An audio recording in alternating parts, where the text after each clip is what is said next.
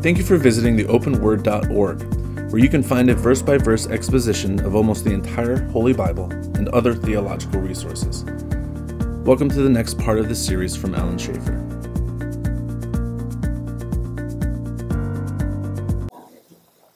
Well, when we look at the crucifixion of Christ, and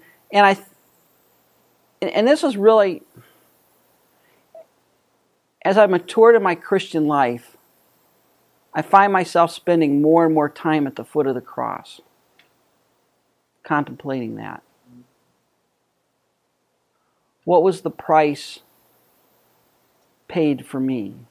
And I think in a way that really separates, if you want to think about it, what separates the true possessor from the false professor? Well, if you read Pilgrim's Progress, what did all of the true believers, where did they have to go at some point? They had to go through what? Remember that allegory? They had to go through the wicket gate. And they had to make a stop at what? The cross. And I remember ignorant, Pilgrim asked ignorant, well, I came in over the wall and I just got on the road.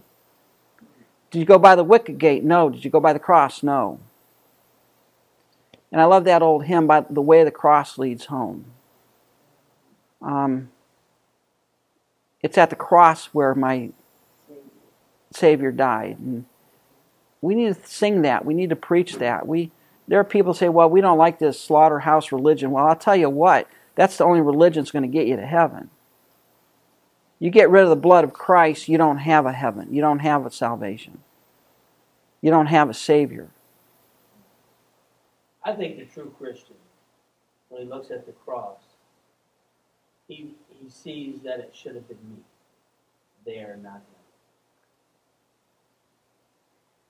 And I often find myself asking Christ, and again, my time on the way into work in the morning, my prayer time, it's like, why did you take my place?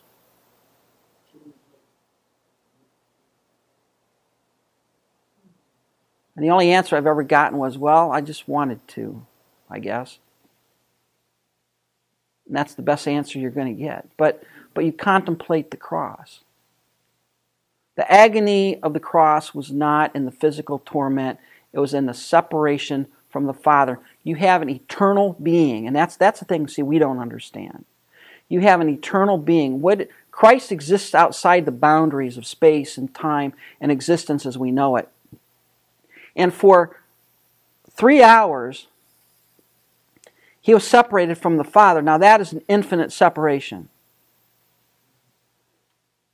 that we'll never understand.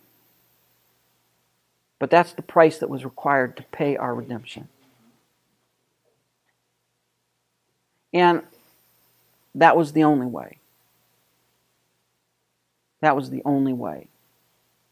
What more could God have done? Nothing. He did the greatest thing possible. And that's why, you remember when we were talking through Romans, if God did the greater thing, which would be to die for us, He can do the lesser thing, which is to keep us. Right? That's easy compared to what He already did. What Christ found in the garden is the horror, when He contemplated the horror of the cross, it was, wait a minute, I'm going to be separated from the Father.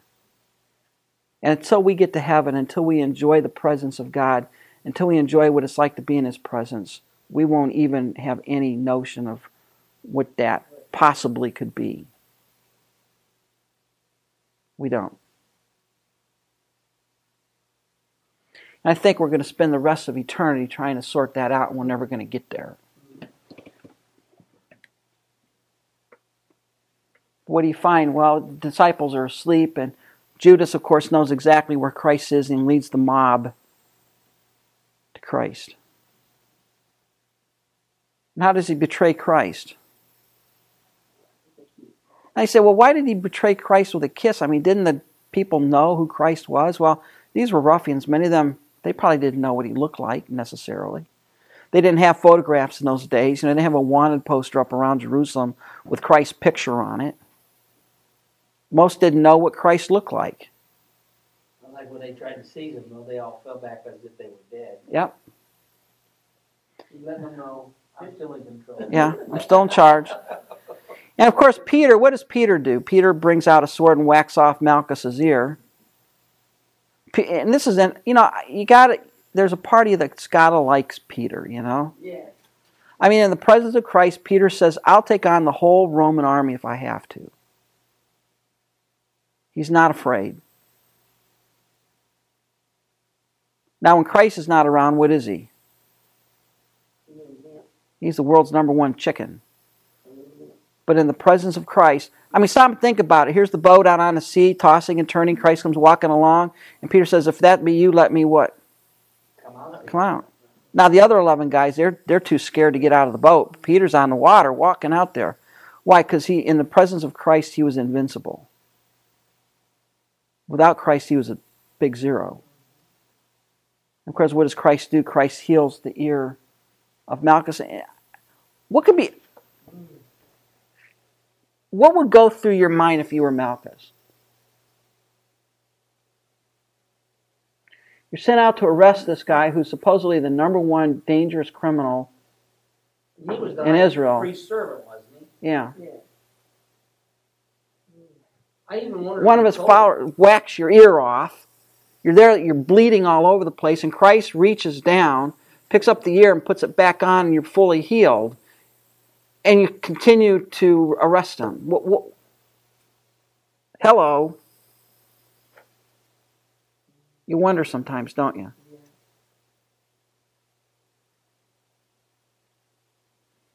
You would think it would have to create some kind of conflict within your own spirit. Unless you were so blinded by your assessment of who Jesus was that you were just... And see, that's what unbelief is. Unbelief says, I don't care what the evidence is. I'm not going to believe. And that's what the problem was with the religious leaders. They didn't care what... It didn't matter what Christ did. It was not going to be enough. They were not believed.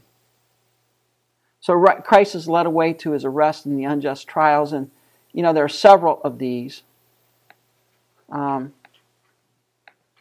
Here's some of the rules that were broken. Jewish law required a public trial. Christ's were private. What does it mean? Why do they require a public trial? So that evidence could be presented, that witnesses could be brought forward. Christ was in a kangaroo court behind closed walls. It was never a public trial. Jewish law required a person had a right to self-defense. Did Christ have any defense? Nope. Jewish law required no one could be condemned without sufficient witnesses. The Jews had to do what? Search for them. They had to dig them up. Make their own. And they had to go through a bunch of witnesses to get two people that actually had the same story. That's how bad it was. Jewish law required that no trial be conducted at night. Christ had 6 of them at night. Jewish law forbade the private interrogation of an accused person. Christ was privately interrogated by Annas. You could not be privately interrogated. It had to be public interrogation. Jewish law required that a person be arrested only on the witness of 2 or 3. Christ had no accusers until the Sanhedrin found 2 false ones. Nobody arrested. I mean, just stop and think about it. Annas had no legal authority to question Christ, yet he was the first one Christ met. He was not even the high priest. He had no right to even talk to Christ. Jewish law required that no one could be tried outside the hall of judgment. Christ was tried at the home, the private residence of Caiaphas. The testimony of the false witnesses lacked date, time, and location. Their testimony was not admissible by Jewish law. According to Jewish law, if you were to testify in court, you had to give a time, a date, a location. I was here at this hour of the day, at this spot, when I heard this. Didn't have that. According to Jewish law, the Sanhedrin can only act as judges and jury, not prosecution, yet they are the ones that sought false witnesses in order to condemn Christ. It's like the judge of the court accusing the accused and then digging up witnesses to lend false witness against the accused. We'd call that a railroad job, wouldn't we? Pilate had Christ crucified, although he pronounced Christ innocent on several occasions. He violated Roman law, having Christ crucified. Here's the point, and you stop and you need to stop and see the brilliance of God in this. He set things up such that when Christ was crucified, it should have been obvious to everyone the unjustness of this. This was a no-brainer kind of thing. And why did God do it that way? What did God want to expose? The depth of the hypocrisy. The depth of the hypocrisy and wickedness of man. God sometimes operates like that, doesn't he? He lets out the rope. Yeah. That's what's happening in the last days. He just keeps letting out the rope. Why? Because he wants... So when judgment falls, no one's sitting there saying, wait a minute, what's God doing? I mean, he popped Bane pretty quick here, didn't he? No, God gives plenty of time to repent, to hang yourself. And that's what God's doing here. What were the Jewish trials? Well, the first trial had Christ before Annas. That was an illegal trial. And then after he was before Annas, Christ was taken before Caiaphas, who was... I always get them backwards. Annas was Caiaphas' father-in-law. That's the way it worked out. So this is a family affair.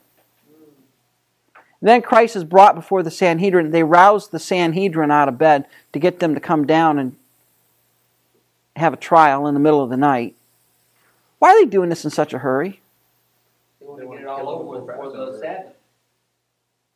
Why did God want it done in a hurry? Well, he's got to die at 3 o'clock, so we need to get this ball rolling. So the change could start. So what God did, and this is the thing to understand, God used the wicked intentions of mankind to do what? Get the world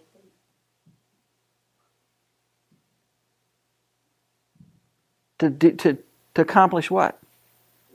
His will. Did God make these guys do what they did? Did God? No. God allowed their hatred of Christ full expression to fulfill His schedule. You realize of all the people that have ever lived,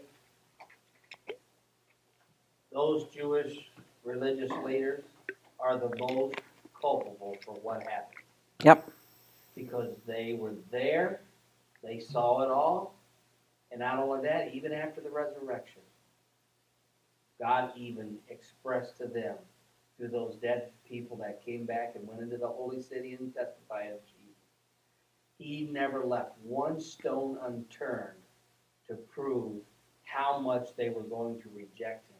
Yep. Which really, I want to put it, it shows the depth of human wickedness.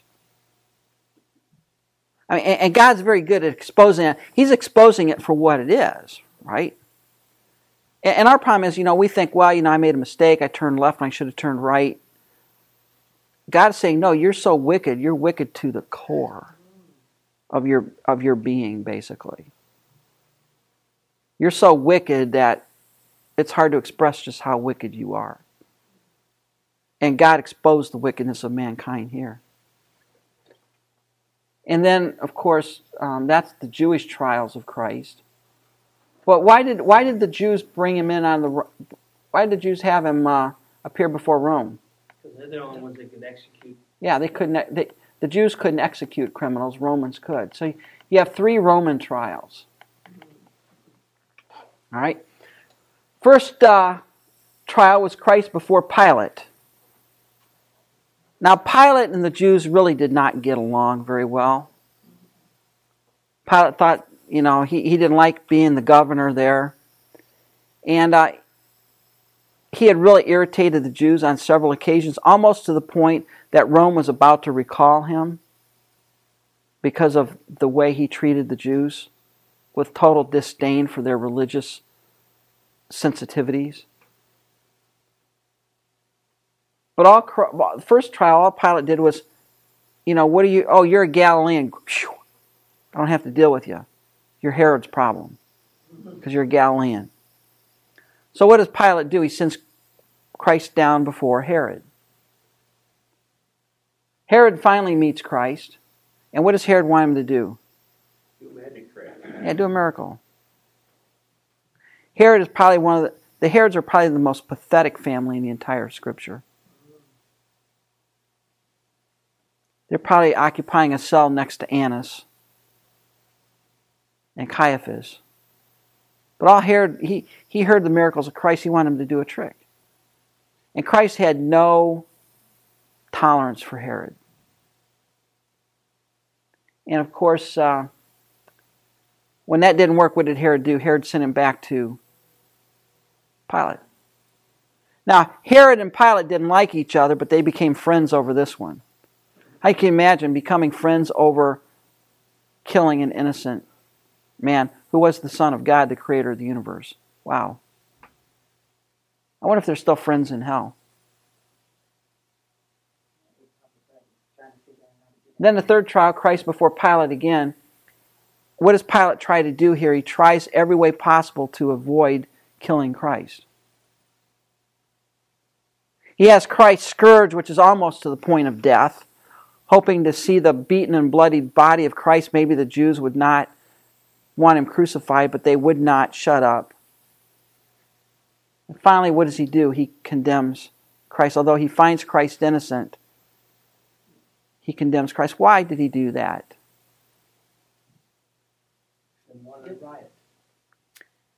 His job was on the line. He was basically put on notice by Caesar that if you have another riot, you're out of a job, buddy. And remember when the Jews said, if you don't do this, you're no friend of Caesar? They knew exactly what they were doing. They were blackmailing Pilate into doing this. And they succeeded. Pilate was more interested in his job than his eternal soul. And of course he has this. He had made several mistakes. Well, one of the mistakes, he displayed Roman eagle on banners. When he marched into Jerusalem, after being given the governorship, he had the Roman standard, which bore an eagle. Of course, that started a riot. Why? Because it was an idolatrous sign to the Israelites. He took money from the temple treasury to build an aqueduct for Jerusalem. He needed to fund water supply to the city, so he took money out of the temple. Well, that was a normal Roman practice to do. The temples in those days were the banks. But that really infuriated the Jews. And then he had the image of Tiberius put on shields of his soldiers, and that really caused a problem because now you've got a graven image on something. I mean, he just was not very sensitive. And historically, he was finally banished to Gaul, which was modern-day France. And he died in exile in Gaul. That was the end of Pilate. What about the crucifixion? Well, we don't need to spend a lot of time on this. Where was it? The Golgotha, the place of the skull? And if you've all seen the Mel Gibson movie, that probably does as good a job as any of portraying what Christ went through. He carried the crossbeam, not the whole cross, but the crossbeam to Golgotha. And nailed there, hung out, and he was hung up naked. He was stripped of all his clothing.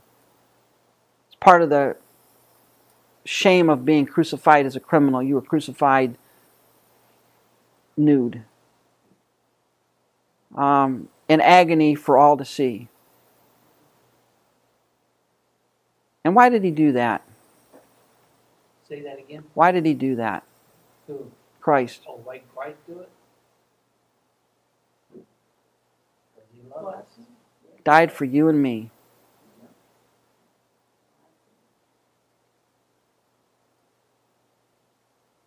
It's hard to think about that without just,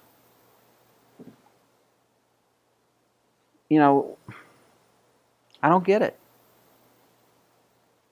I'll be honest, I don't get that kind of love.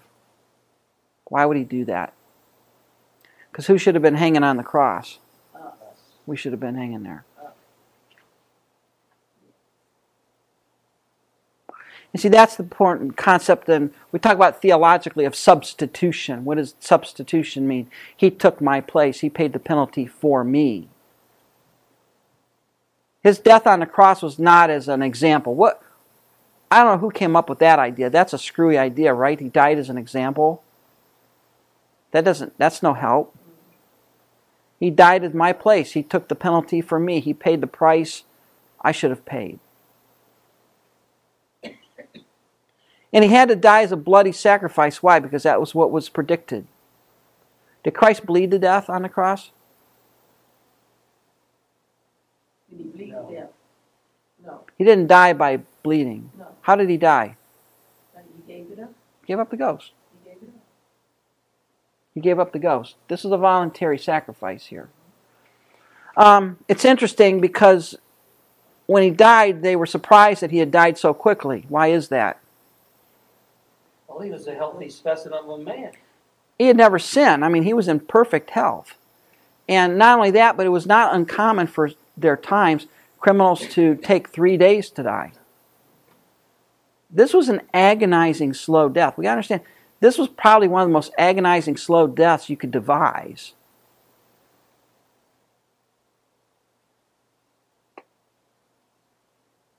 But they beat him a lot worse than they did the other ones, I think.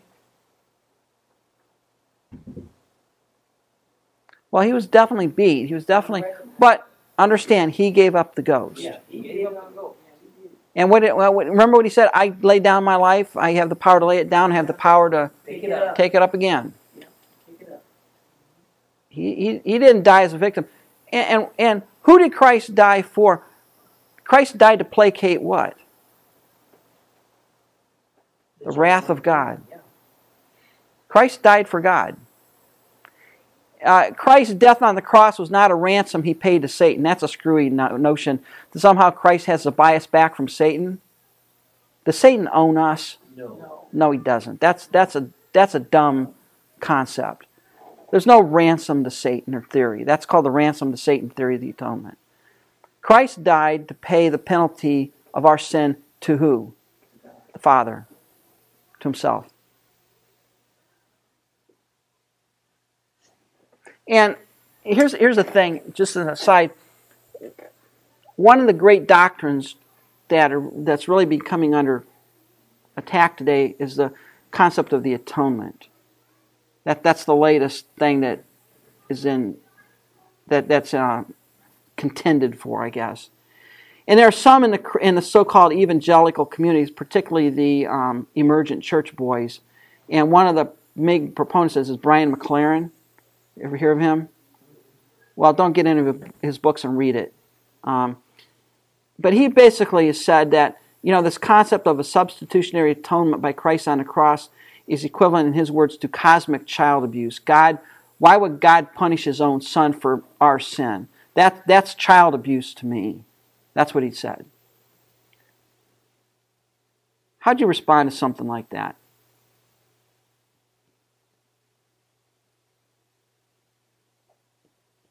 Evidently, he don't know what he's talking about. Well, he doesn't. I mean, he by the way, Brian McLaren is not going to be in heaven if he believes what he says. But what's the problem with that thinking, that God is somehow abusive by killing his own son for my sin? You just defamed the name of God. You just defamed God. That also makes God in what sense? Yeah. Did God the Father make Christ die for me? For you? No. That's fine. So if he didn't make Christ die, who made Christ die? He made himself. Christ made himself. That is one of the most idiotic statements on the planet.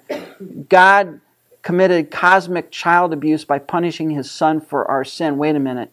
His son voluntarily took our place. They never knew about the word child abuse until recently. So how? Nobody made Christ die for me.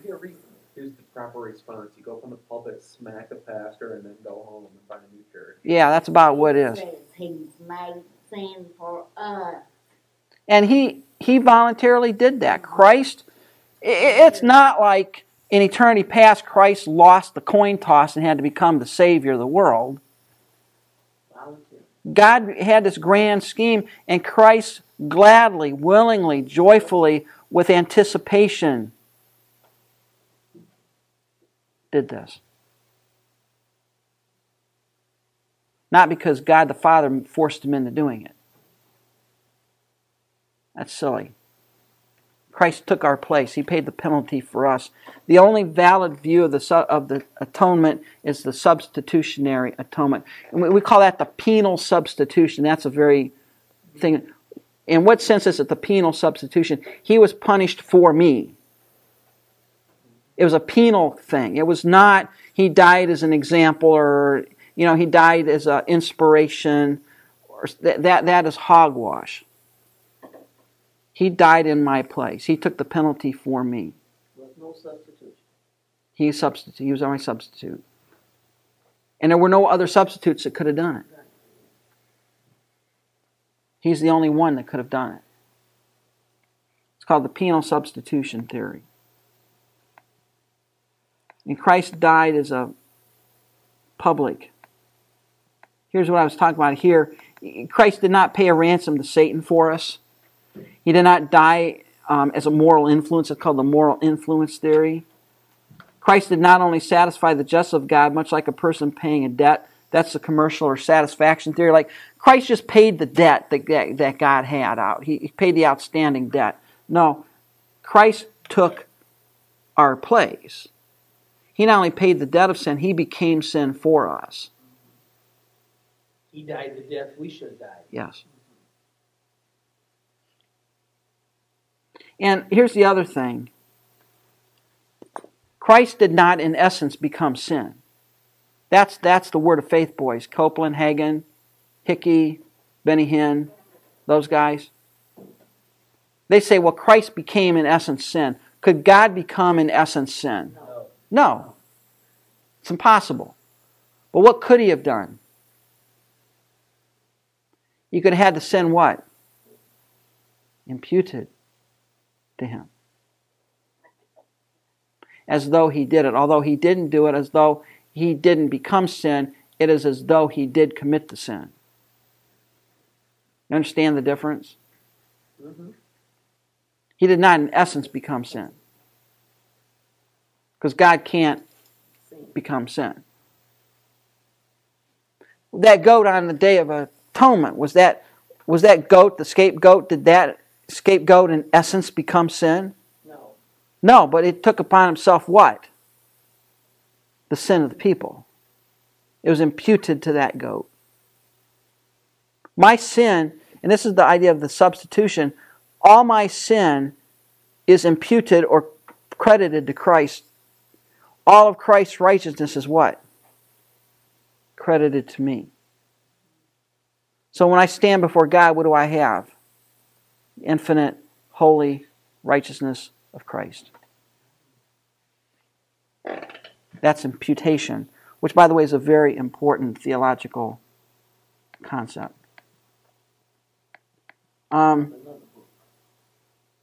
Let's go look at the burial. Why is the burial of Christ important?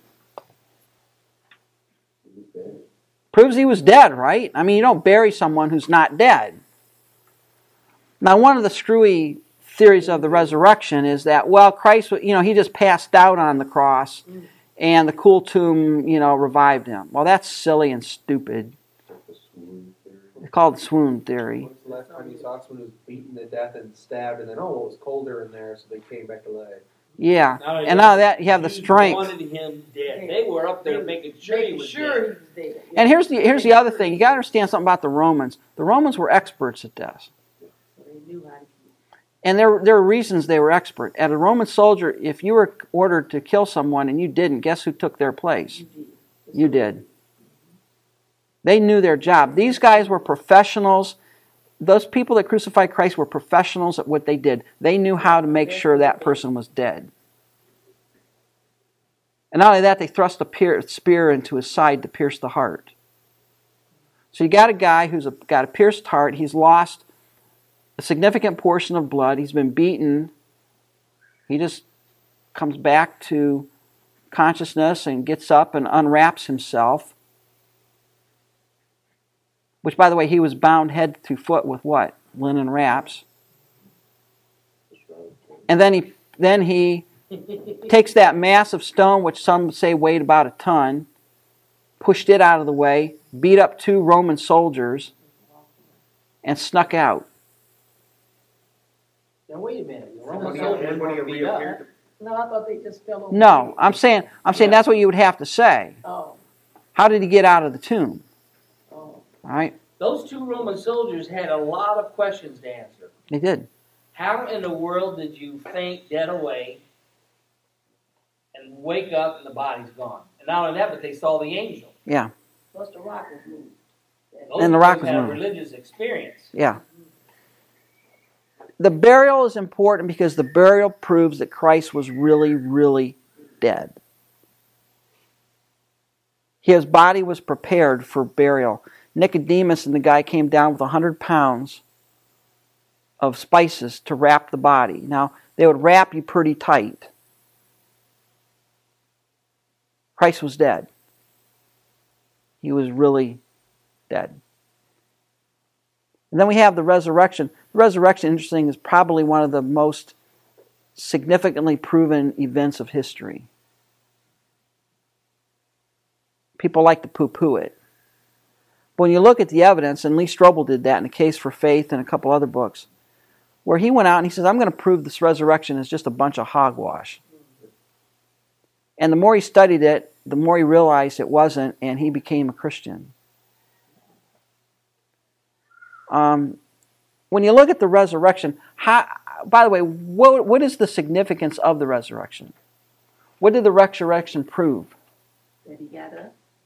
the sacrifice was accepted. It was an acceptable sacrifice. It was accepted by God. And it proves that Christ was what? God. The Son of God. I mean, the average man just does not decide, I'm going to resurrect myself. He's the only one that ever has. He was the only one that ever has. And it proves that he was the Son of God, and it proves that his death was accepted by God. It proved that what he said was true, right? What did Christ say? I'm going to lay down my life, I'm going to take it up again. The Jews knew that too, and that's why they went to such great extents to make sure it didn't happen. Yep. That's what they thought. It proves that we will be resurrected as well. Why is that? Well, Paul makes that argument in 1 Corinthians 15, right? In Adam all die, in Christ all are made alive. If Christ died, we died with him. That's the whole picture of Romans 6, 7. We'll be raised with him. It puts the nails in Satan's coffin. It proves that he will be destroyed. What's Satan's greatest weapon? Death. What has Christ done? Destroyed the power of death. What are some of the proofs of the resurrection? How do you know the resurrection really happened? Well, let's think about it a minute. How many people thought Christ was going to rise again? Zero. Yeah. No, there were some. Really? There were some that thought he might. Who were they? Mary? Nope. Who are the ones that were worried about it?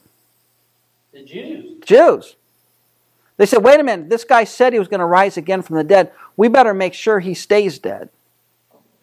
But they were looking at it thinking that the Disciples were going to steal it away. Yeah. But here's the thing.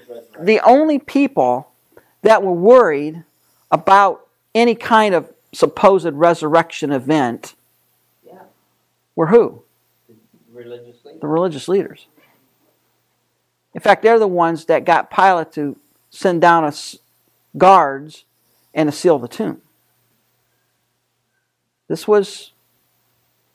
were the only ones that... So, some people say, well, the problem is the disciples were so overcome with the notion that Christ would rise again from the dead that they hallucinated. They thought they saw him and they came up with this concept. Now wait a minute. Were the disciples looking for Christ to rise again? No. No. They were scared to death because They were scared out of their the mind. day of the week they figured they was next. They were hiding in the upper room. They were scared. They thought they were next. And if you remember the account of Luke 24 on the road to Emmaus, Christ picks up these two guys on the road to Emmaus. And what were the guys saying? Haven't you been in Jerusalem? The Messiah, the one we thought the Messiah is dead. I mean, these guys were acting like it was the end of the world. They did not tell Christ, well, it's the third day and he's coming back. They said, we thought he was the one. And these guys, and you got to understand, they were in deep depression. And Christ had to expound to them all that should have been done. That was done in Scripture. Look, nobody was looking for Christ to rise again.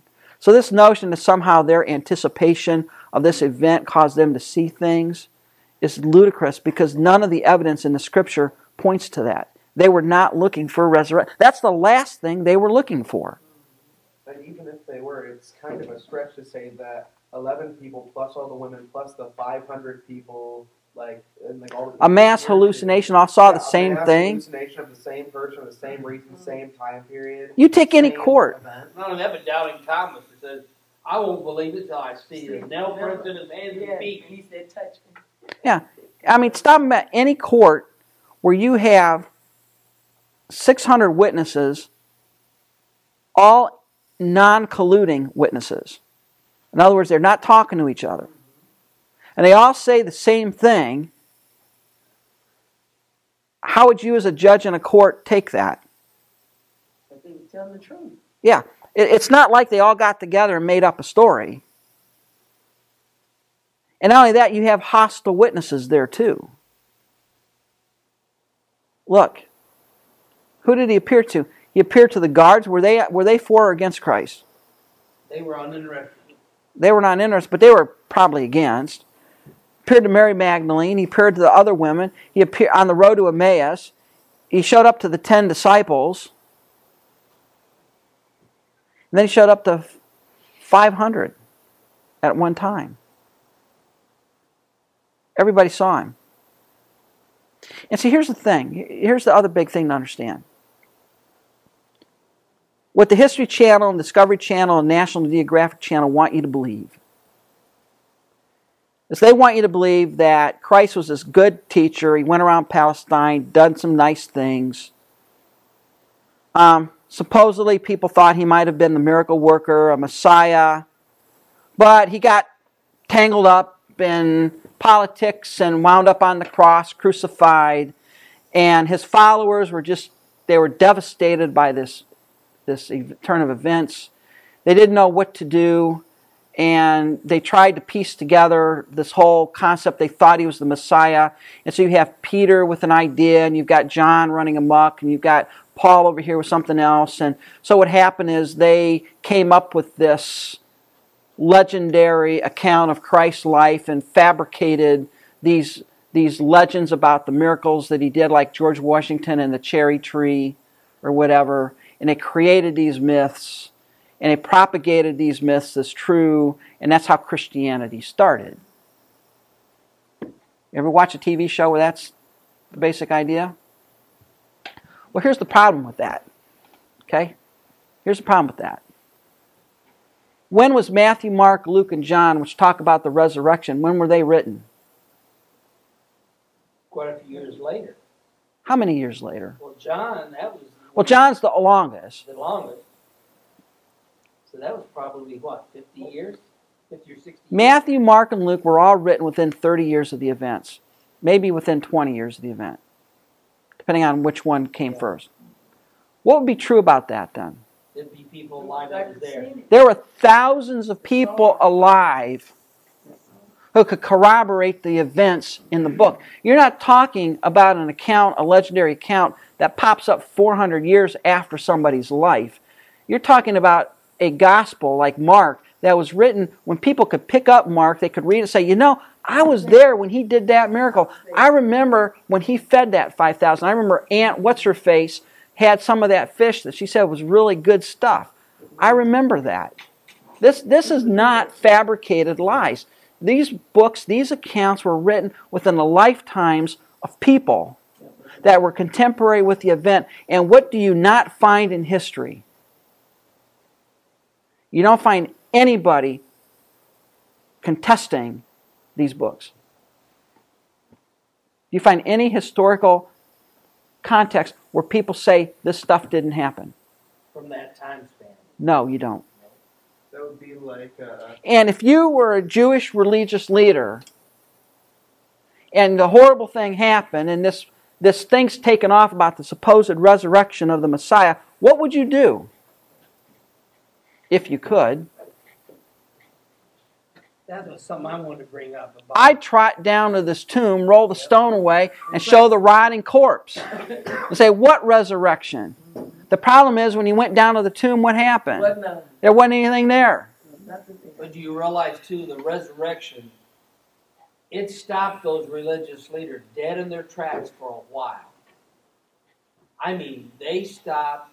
You realize 40 days later, Peter got up and preached a message, and over 3,000 people were saved on the day of Pentecost. Now, those 3,000 people were contemporary with the events, and Christ preached, and Peter preached the resurrection, and you can bet your sweet Bippy that if Christ had not risen from the dead, those people could have walked down around the city, down to the garden tomb, and showed you where he was buried. Where are the religious leaders that day? Where are they renouncing what happened? I look at the events as we've studied this, and I think there was something in that resurrection, even to his distractors, that set them back on their heels. Well, remember what they told the soldiers. Tell your leader that the disciples came and stole the body, and we'll put in a good word for you so that you don't get into trouble. Yeah. What couldn't they do? Produce the body. All the religious leaders had to do to kill Christianity was produce the body. And Christianity's over. Yeah, they still trying. Christianity's over. And you can bet that and by the way, there's some other, whack job that comes along and says, well, you got to understand, they mistook the tomb. They went to the wrong tomb. That was the problem. Mary went to the wrong tomb. All the religious leaders had to do was do what? Go to another one. Go to the right tomb. And how do you know what the right tomb was? Well, what tomb has the two guards in front of it with the Roman seal on the outside? Right. Yeah, You can find the right tomb. This was not the case of mistaken tomb identity. When you look at the resurrection from every angle, every conceivable angle, and you come up with every screwball nut job theory that people have put forth, it is easily squashed by the evidence in Scripture. Well, it'd be like the Holocaust. There's people who deny the Holocaust, but when you do that, you have every single war veteran who witnessed that jumping saying, no, I saw it. Yeah. You see every people who were part of it are still there saying, no. Yeah, they still live, yeah. Somebody says, well, I know, the disciples came and stole the body. Well, the disciples weren't expecting his resurrection, number one. The disciples were a bunch of ragtag bums going up against the Green Berets of the day. What chance would they have had to overpower the Roman guards? Zero. And not only that, but what did all 11 of those guys die as? And nobody said, we just made it up. We just made it up. It was just a story. All of them went to their graves believing what? Jesus rose again. And they were going to also. And they were going to die for that.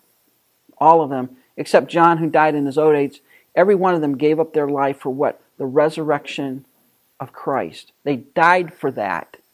This is not somebody who sits back. The idea on the History Channel is somehow the disciples and the apostles got in this back room, the smoke-filled back room, and they concocted this whole new religion. They all died as martyrs. It's hard to believe. Now, I can believe one or two of them maybe dying as a martyr to pull it off, but 11 guys? And not only that, but it was far beyond the 11. There were many hundreds, if not thousands of people that went to their deaths believing Jesus rose again from the dead. And they weren't even looking for it to start out with. And then they say, well, he went to the wrong tomb. Well, no, he didn't go to the wrong tomb. Mary's not going to get the wrong tomb. And if she had gone to the wrong tomb, what could the religious leaders have done? Go to the right one. Nobody could do that. The swoon theory. He just passed out on the cross. Well, you've got professional executioners who know a dead body when they see one. They made sure he was dead by piercing his heart with a spear. They didn't want to die. All right. Christ had massive blood loss. He's wrapped tight in linens as or like a mummy with 100 pounds of spices stuffed in there. He's stuck inside a tomb with a 1-ton stone on the front, guarded by Roman soldiers. And he wakes up, unwraps the wrappings, and pushes the stone out of the way and just walks out.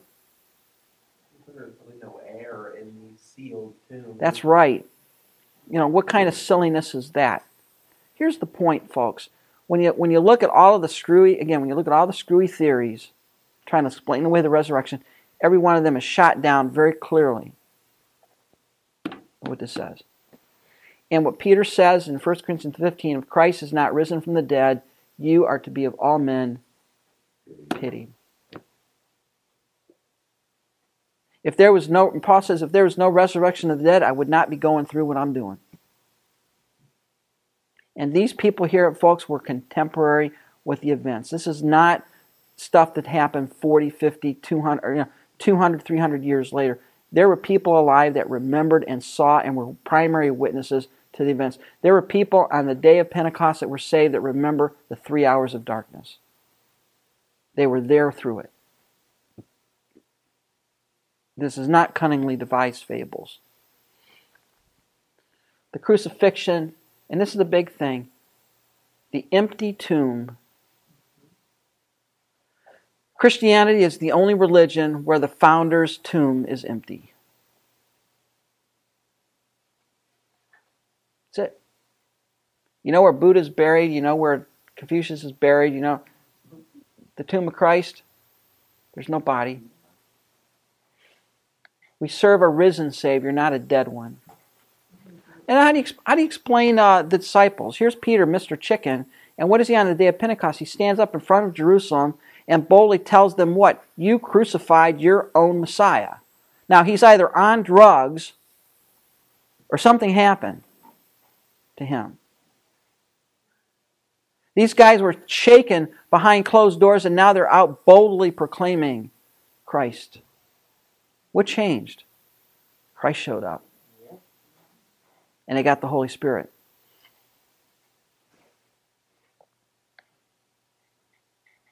The swoon theory, we have the theft theory, the hallucination theory. Look, all of these are just screwy things.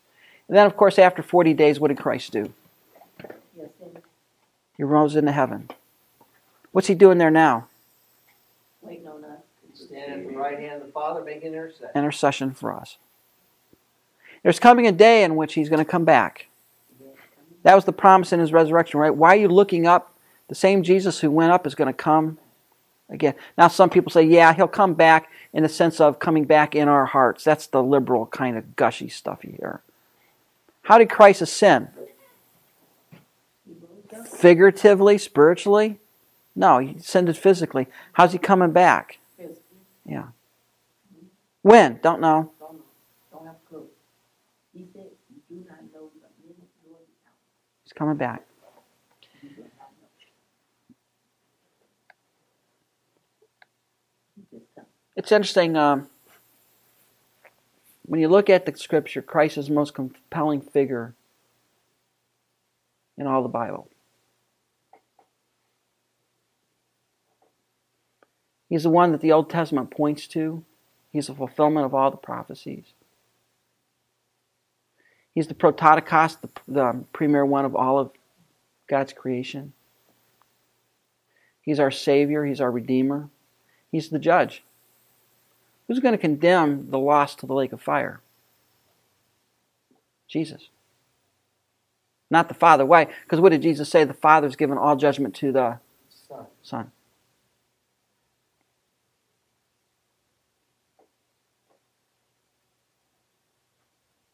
We've only been able to scratch the surface in the life of Christ here. Hopefully,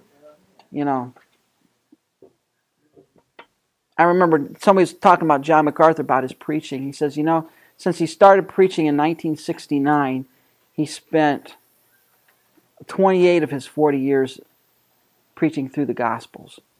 12 years through Matthew. I think he spent about 11 years in Luke or something like that. He's now preaching through Mark.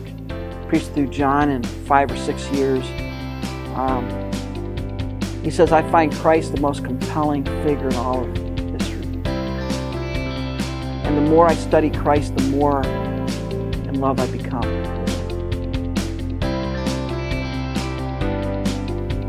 Thank you for listening.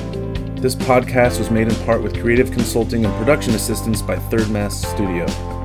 For your production needs, send an email to thirdmassstudio@gmail.com. For other lectures in this series and more biblical media resources, visit theopenword.org.